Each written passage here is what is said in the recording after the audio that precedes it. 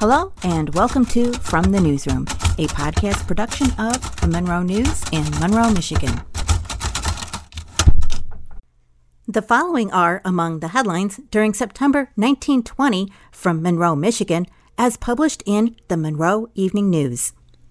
The school year begins in Monroe City and County Tuesday when hundreds and hundreds of pupils poured into the schoolhouses to begin the year's work. In some cases, Monroe's country schools will not commence work until September 24th. Monroe is proud of her schools, which rank as among being the best in the state. The enrollment Tuesday was by far the largest in the city's history. During the summer, the school buildings were rejuvenated. Everything was in apple pie order Tuesday, every room with its teacher and every desk waiting for its occupant. Some new faces will be seen this year among the teachers of Monroe Public Schools, which are again under the able supervision of Superintendent Dean Spencer. The sound of the school bells Tuesday morning were heard with gladness by many pupils, while to others it brought sorrow, many not having completed their vacation play. But in a few days, these pangs will be forgotten as interest in the year's work increases. Dealers in school books and schoolroom supplies were rushed with orders today, and extra clerks had to be engaged in some cases. Besides the public schools which opened today, St. Mary's Academy and Hall of the Divine Child, which have assisted materially in advertising the merits of Monroe schools all over Michigan and the neighboring states, the Monroe Business College, the Monroe School of Music, Trinity Lutheran, and Zion Lutheran parochial schools, and the parochial schools of St. Mary, St. Michael, and St. John Catholic schools also began the school year Tuesday. The late potato blight is said to be busy in Monroe County. The cool, moist weather of the season is favorable to the development of the blight, and a serious and widespread infection is said to threaten. Potato growers are also urged to watch for hills of potatoes which resist the attacks of the pest and dig those separately for seed. The merchants of Monroe are taking much interest in Dollar Day, which will be observed in this city next Wednesday and Thursday.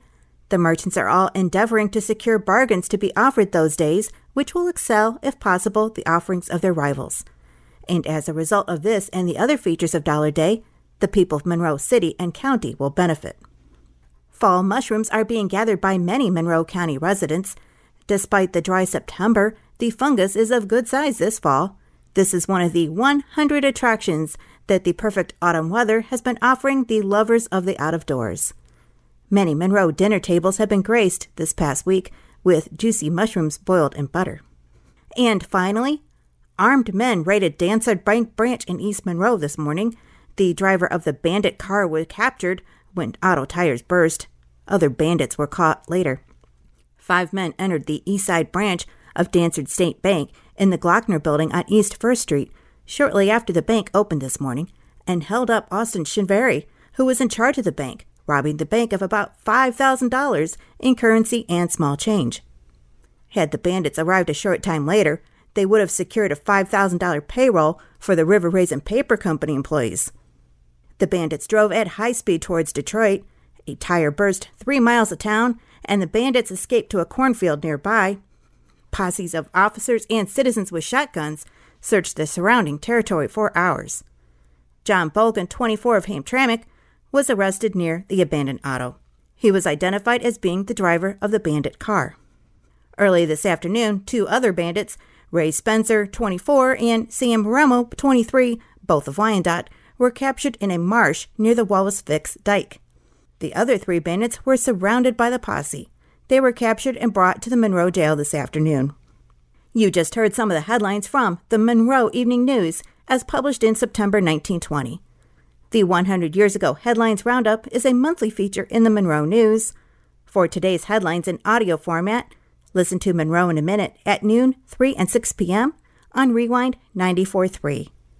Narration and audio production by Paula Wethington for the Monroe News.